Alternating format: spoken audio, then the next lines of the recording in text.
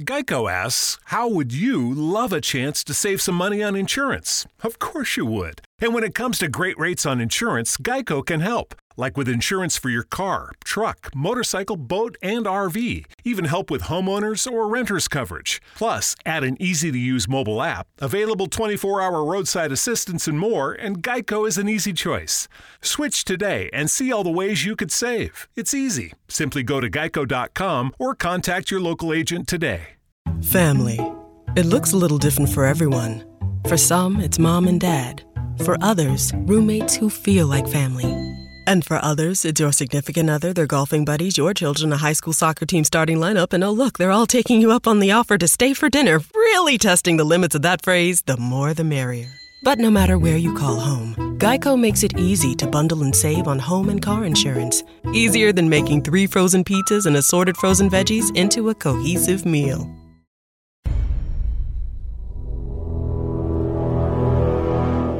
The X-Zone radio and TV show is largely an opinion talk show. All opinions, comments, or statements of fact expressed by Rob McConnell's guests are strictly their own and are not to be construed as those of the X-Zone radio and TV show or in any manner endorsed by Rob McConnell, Relmar McConnell Media Company, Talkstar Radio Network, its affiliated stations, or employees.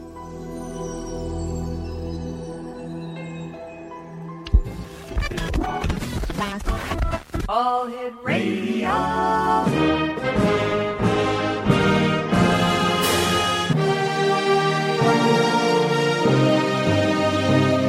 Welcome to the X Zone, a place where fact is fiction and fiction is reality. Now, here's your host, Rob McConnell.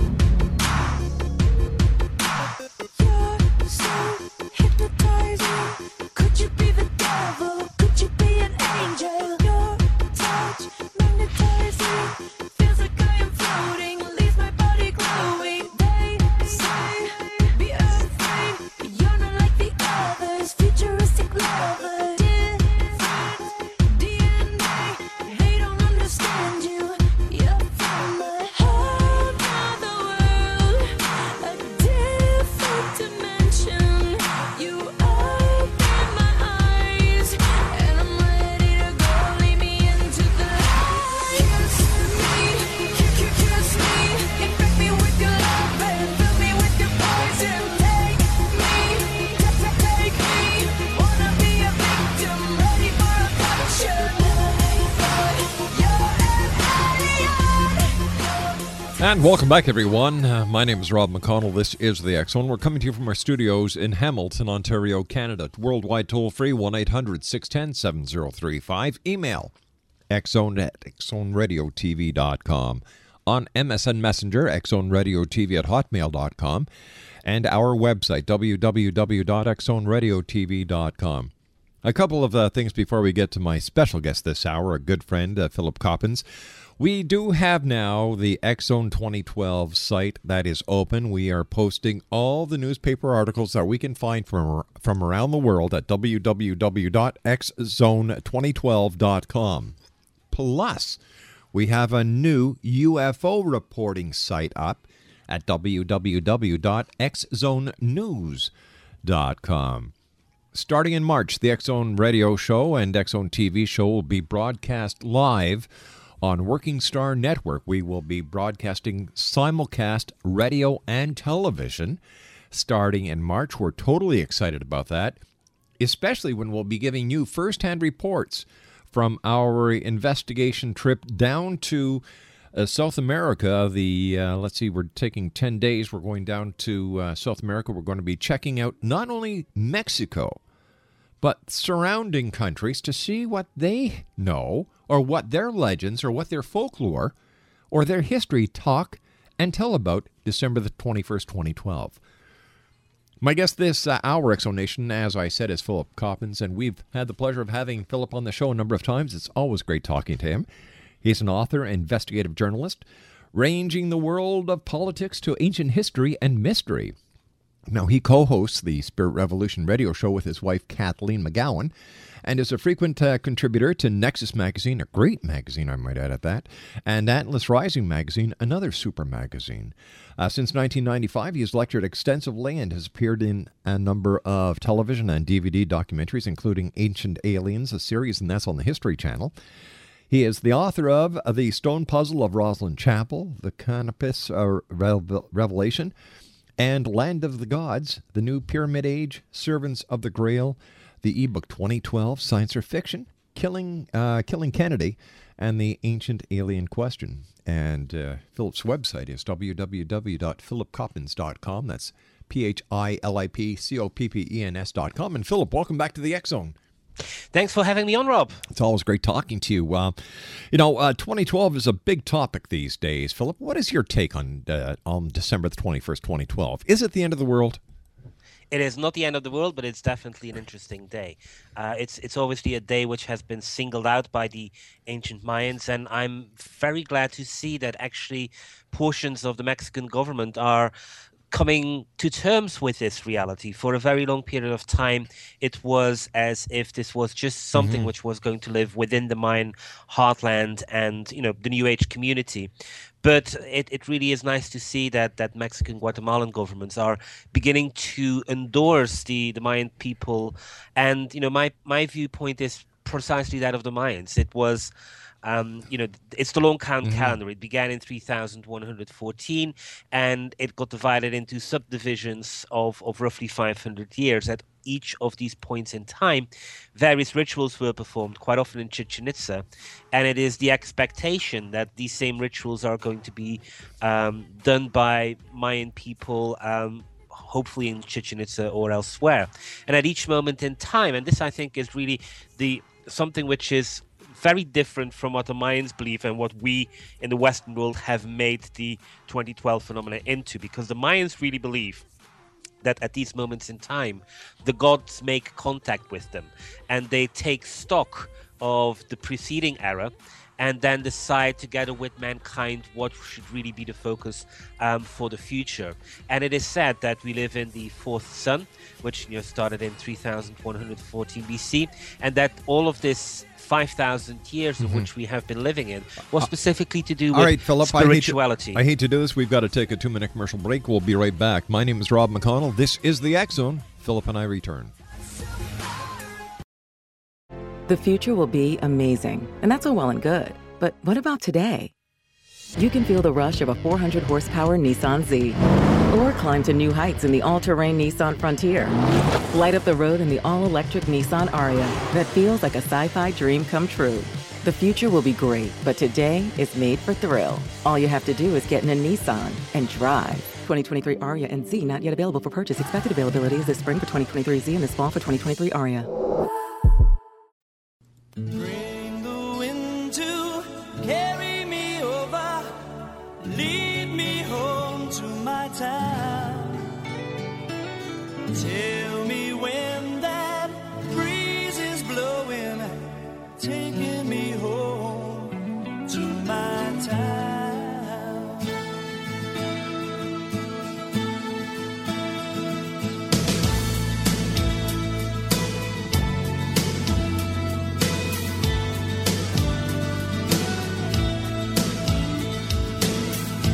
When I think of you, Scotia, there's a love that just bleeds in my heart.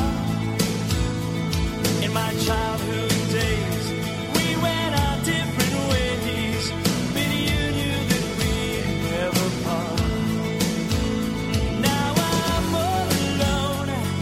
Welcome back to the X Zone. Of course, that's Glass Tiger with My Town. Every time I hear that, I think of my friend Sam Reid, who is the keyboardist of Glass Tiger. Speaking about friends, Philip Coppens is with us this hour, www.philipcoppens.com. And you and I were talking about December the 25th, 2012, before we went to the break.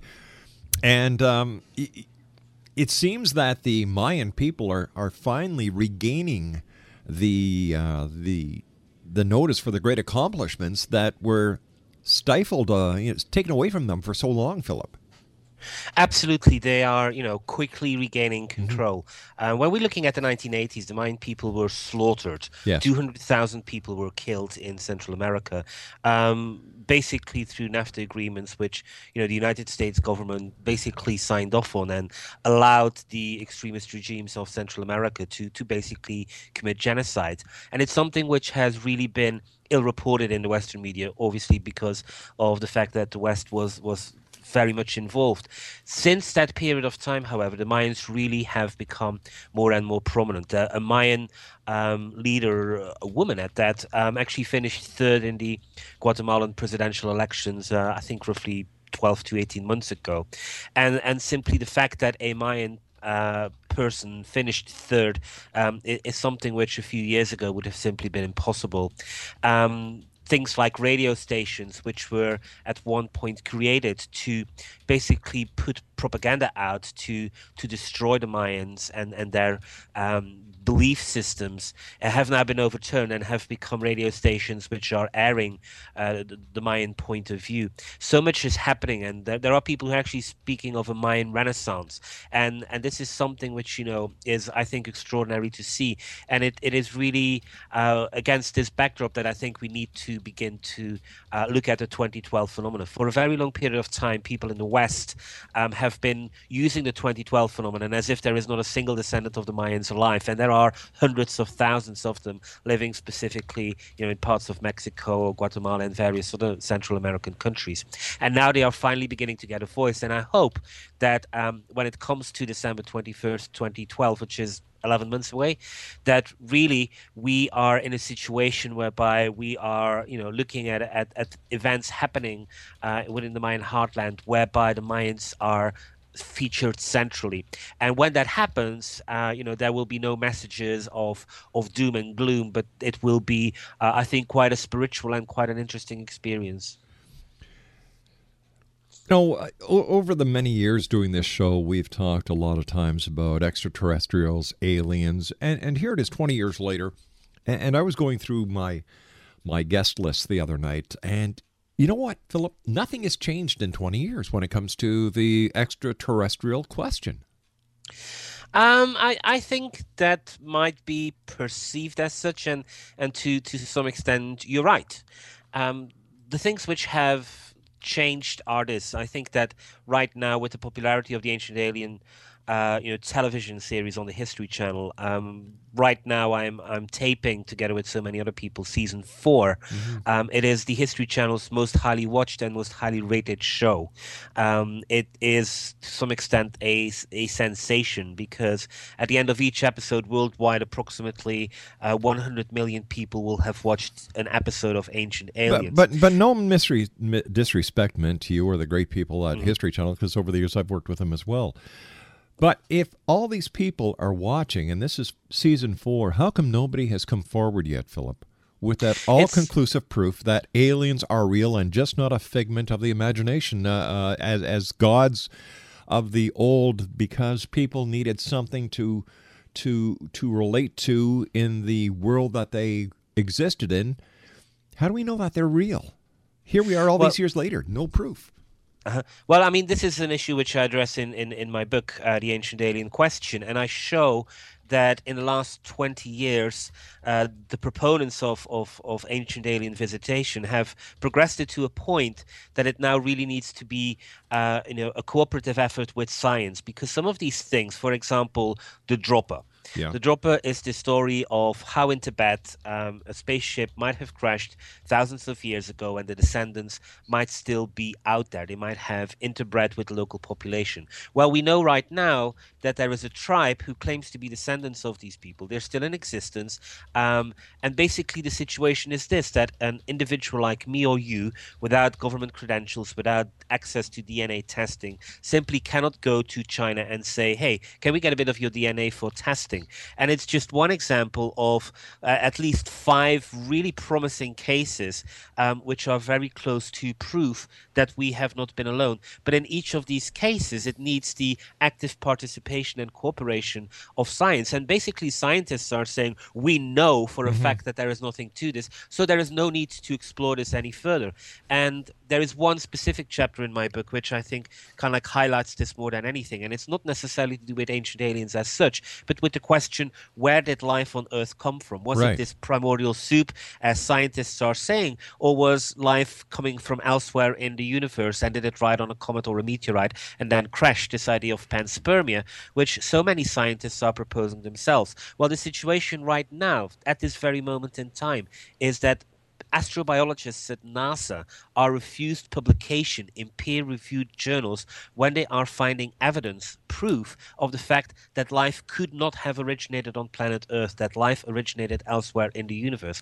And so what you have is the NASA really having to do science by press release. What NASA scientists are doing is saying, we have studied this, we have concluded this. Various other scientists are in absolute agreement in this, but we cannot publish this in journals of astrobiology because the editors-in-chief there are absolutely refusing to look into this subject matter. People like Chandra Wickramasinghe, who is one of the leaders in this field, has called this a conspiracy of silence, and he's been saying that this conspiracy of silence has been in place since roughly 1982, 1984. And so this is precisely 20, 30 years whereby science as an institution, academics specifically as an institution, are simply not interested. For them, it doesn't exist. They want to make it go away, and they ridicule it. And this is why the elusive proof is really still escaping people. But at the same time, it is clear that people, and I think this is kind of like the evidence of Ancient Aliens, a TV series, it is that people are becoming aware of this. It is the fact that after being lied to by politicians and being led down a dire path by the financial industry, people are waking up to the fact that science quite often is about dogma and not so much about exploration anymore. And so what I think we're going to see in the next 5 to 10, if not 15 years, is this idea that definitely, there are certain things wrong with science, and that we're hopefully going to push science into saying, well, we don't care that you're not interested in this. We pay you taxes. We pay your bills. You really need to start looking into All right, this. let me ask you the question then, Philip. If this information is real and that the pseudoscientists are actually on track, what does the established scientific community have to fear from this truth coming out? It's because it is a paradigm upsetting idea. Everything, science at this moment in time fears everything which changes the paradigm. And ancient Egypt is the best example, and I will illustrate it with 2 examples. Sure. One of them is that in the 1980s, the Great Pyramid and the Second Pyramid were subjected to carbon dating. Those carbon dating results showed, that the Second Pyramid was older than the Great Pyramid, and that both of them were roughly 500 years older than their current dating. Since the 1980s, this scientific report, which isn't controversial at all, nobody contests the conclusions, has not been published in a peer-reviewed journal. As a result of this, thousands of Egyptologists worldwide have not had to consider this piece of evidence, and for the last 20 to 30 years, they have continued to pretend that this doesn't exist. And according to the scientific rules of the game which they adhere to, they don't have to, because, hey, guess what? It's not published anywhere. And so nothing has progressed. We know that these pyramids are at least 500 years older, yet everybody is pretending within the scientific community as if it's not. And the duplicity or the two-facedness of science, I think, comes to the front in the following example as well, which is that there is king lists. The 30 dynasties of ancient Egypt come from the king list of Manetho. This begins in roughly 3000, or rather the the list of pharaohs begins in 3000 BC. And Egyptologists adhere to this religiously. They say this is correct. This is really the entire chronology of Egypt, which has been based on this. Well, Manetho himself puts a period of 25,000 years before that. And he says that in origin, Egypt was ruled by the gods like Isis, Osiris, and various other beings, that for a period of time, roughly 6,000 years, there was a rule of the followers of Horus, kind of demigods, and that afterwards it was the rule of the pharaohs. So when you go to a scientist and you say, well, you swear by this king list that, the king list of the pharaohs is completely accurate. So what is your opinion about what else Manetho is saying, specifically that the gods once ruled ancient Egypt and this 25,000 years ago? They say, well, clearly Manetho invented this, because we all know that there are no gods and we all know that there are no followers of Horus. And it's something which we let them get away with, and they get away with because they really are in charge of the game. If we are to enter this kind of reasoning in a court of law, they couldn't use this. Manetho's king list would be identified as a piece of evidence, and they would have to argue every bit of evidence, every part of it. And so this kind of like, well, this is nonsense, but this is absolutely true, they get away with time and time again. And I think, largely to shows like Ancient Aliens and so much out there, else which is out there, I'm beginning to hope that people are growing up to this and are shortly not going to get away. All right, stand by, Philip. You and I have to take our news break at the bottom of the hour. Philip Coppens is our guest this hour, X Zone Nation. www.philipcoppens.com. My name is Rob McConnell. This is the X Zone. You can always send an email to xzone@xzoneradiotv.com. The X Zone, a place where people dare to believe and dare to be heard Monday through Friday from 10 p.m. Eastern until 6 a.m. Eastern, right here on the Talkstar Radio Network, X Zone Broadcast Network, and our affiliates worldwide. Winding your way down on Baker Street, lighting your head and day.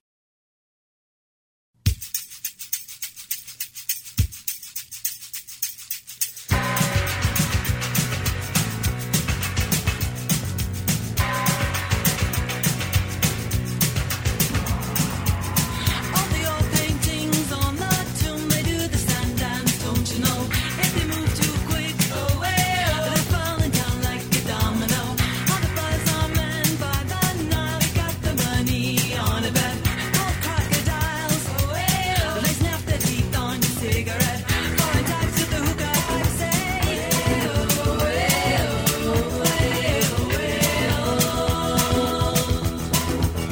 walk like an Egyptian.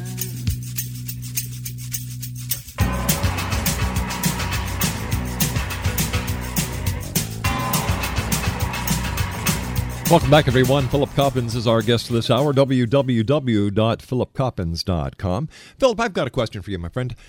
We were talking about how science refuses to accept certain things because of the shift of the paradigm that it would create. When we look at the different religions of the world, that certainly poses a conundrum to the scientific community, and yet they've allowed the controversy between science and religion to continue. They say, oh, sure, it's possible that the ancient gods in the Bible were extraterrestrials, and who knows? But they don't seem to mind the religious argument. But as you and I well know, when it comes to extraterrestrials, that's where they draw the line. What's the difference? Well, religions are, very interesting when it comes to the subject of extraterrestrials. The Vatican, for one, has got a chief astronomer who basically says, that he is open to the idea of extraterrestrial life. And the question seems to be whether Jesus died on the cross for the salvation of original sin, not just on planet Earth, but across the galaxy. Yes. That's kind of like the Vatican take on it. When it comes to science and religion, they have a very weird relationship at this moment in time.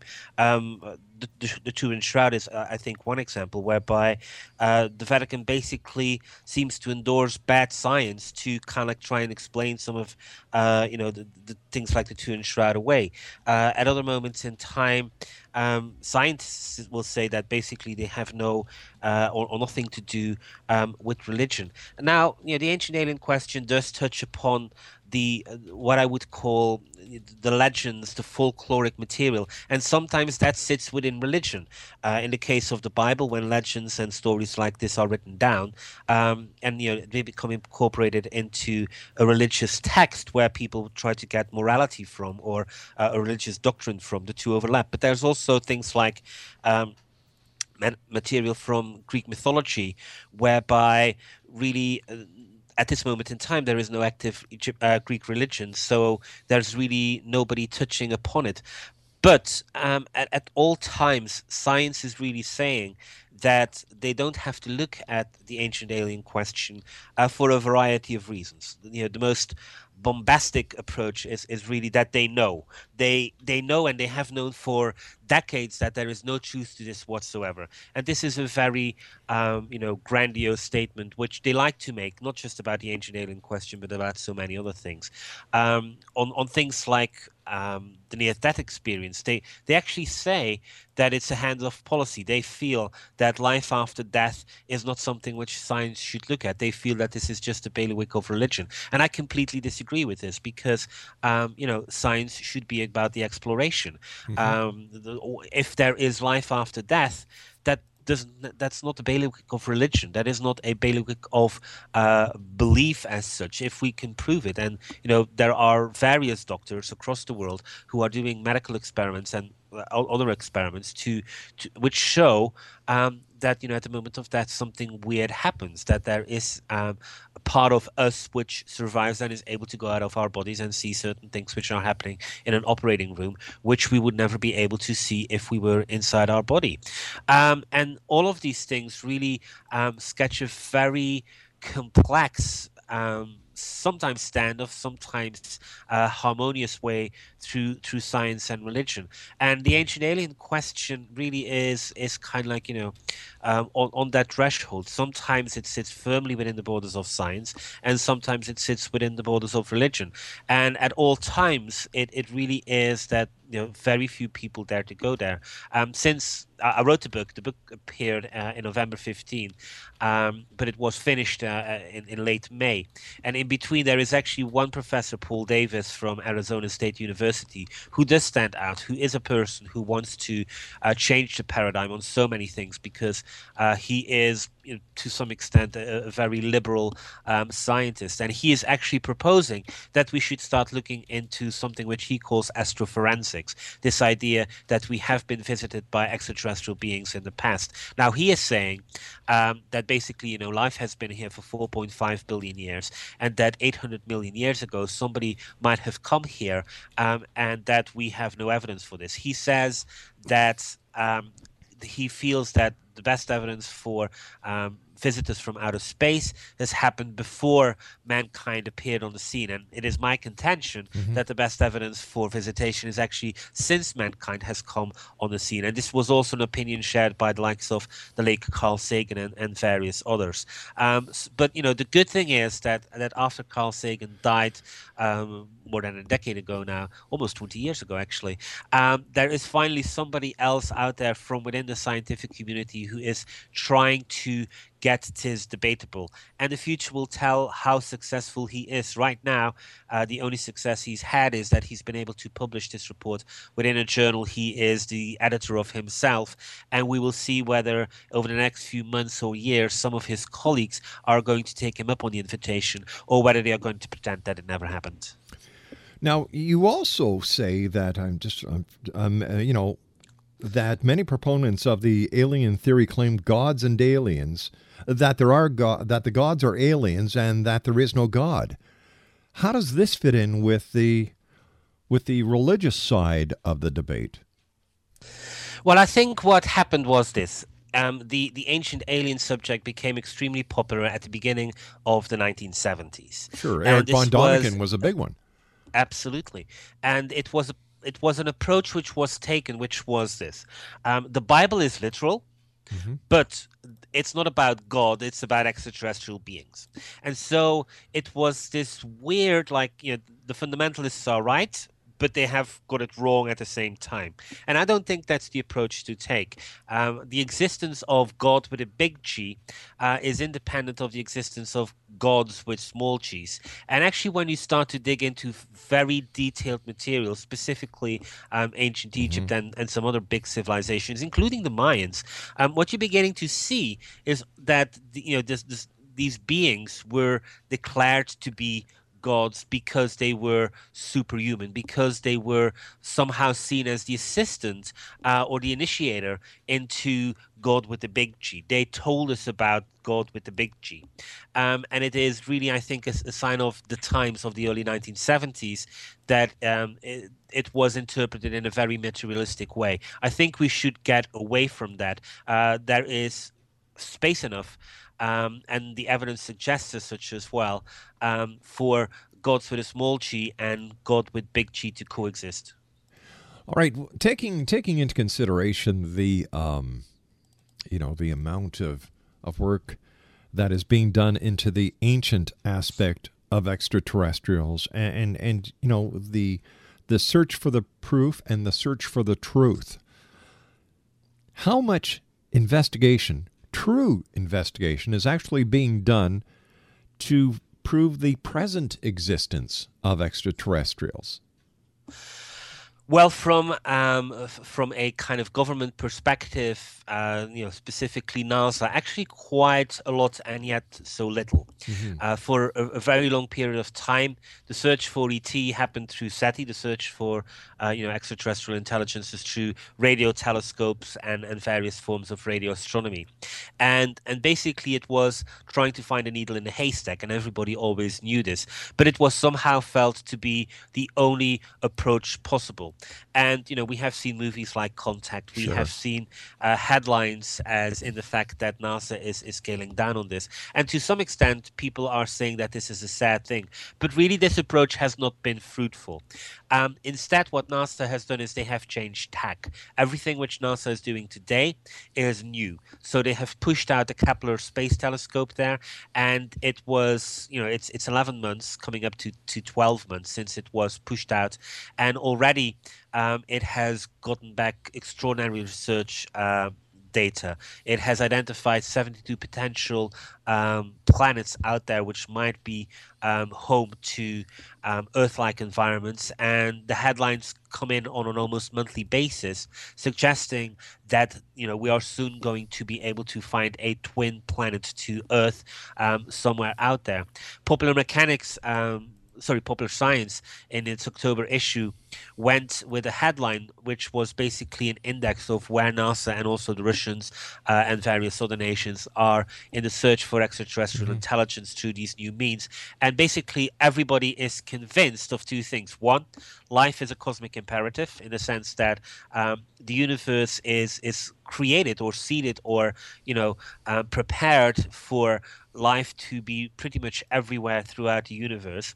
And as a result of that, the scientists are convinced that they are going to find proof of this extraterrestrial life somewhere in the universe within the next 10 to 15, 20 years at most.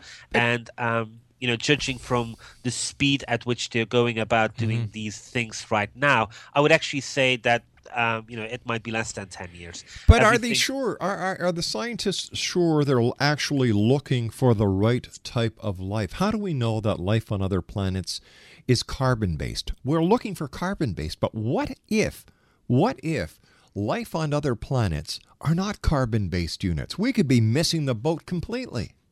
Well, I mean, the big change here from within NASA is that they have identified that what they should be looking for is DNA-based life. Basically, they have done experiments within interstellar space recreated in laboratories. The likes of Lou Alamandolo have basically shown that if you do this, interstellar space will create the building blocks of DNA. The only thing it then takes is a piece of rock, and it'll transport itself throughout the galaxy. And this is really something which NASA has been focusing on for the last 10 years. And so DNA to them is the key to, to everything. But and what so, happens, Philip? What happens once again? Like, we don't know everything. To think that our scientists are the know-it-all and above all of everything is very ludicrous, in my opinion. They're humans. How do we know that they're even on the right track? Well, because at this moment in time, with the DNA approach of which astrobiology is taking, really so much is being discovered at this moment in time about the origins of life on our own planet, about the fact that DNA appears everywhere in the universe spontaneously.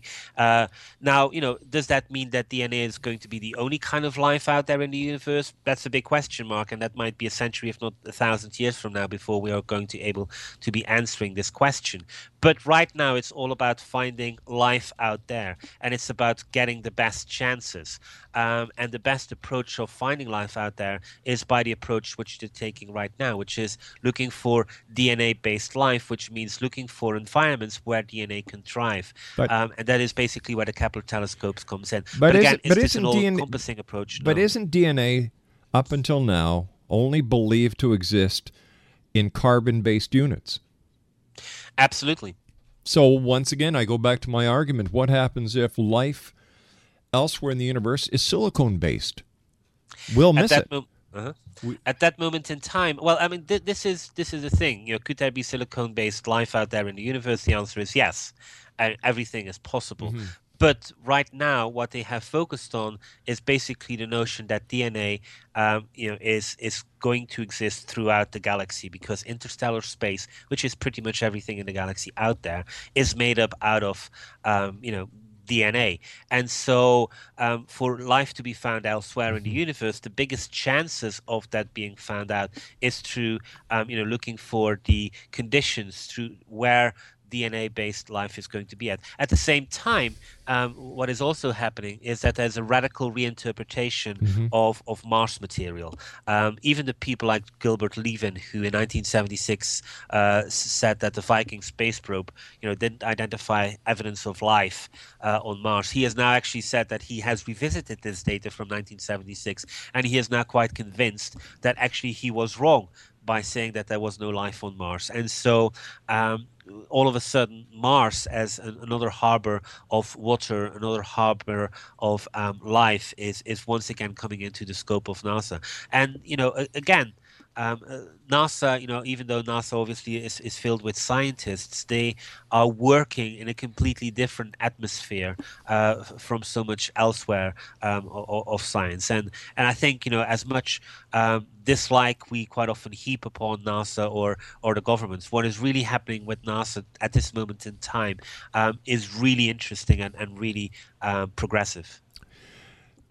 But once again, all I'm saying, Philip, is that we may be looking totally in the wrong direction, because what we're doing is we're basing everything that we're looking for in the universe on what we know. We're looking at DNA. We're looking for DNA that matches our DNA. This is where SETI went wrong, because they're looking for signals that we recognize. They weren't looking for signals that were not recognizable. And I think, the thing is right now that I think the difference between the SETI search is this. With SETI, we had no idea what we were looking for.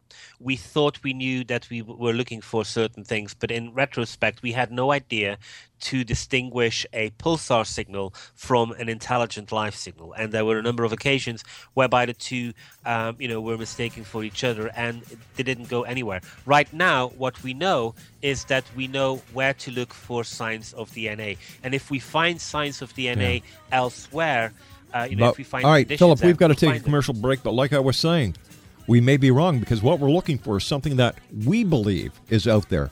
It may not be out there. We'll be back on the other side of this commercial break as the X Zone continues right here from our studios in Hamilton, Ontario, Canada. My name is Rob McConnell. Philip Coppens is our guest. www.philipcoppens.com.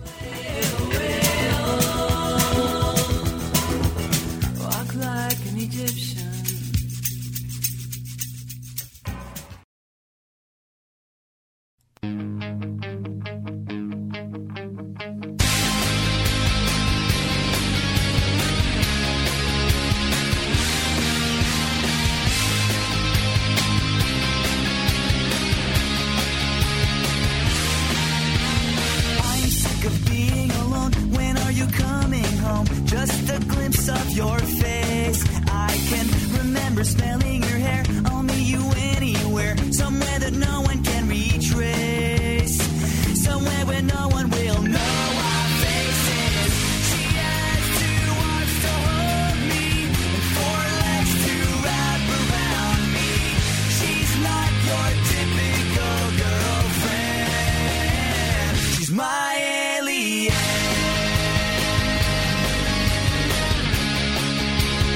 She's my alien.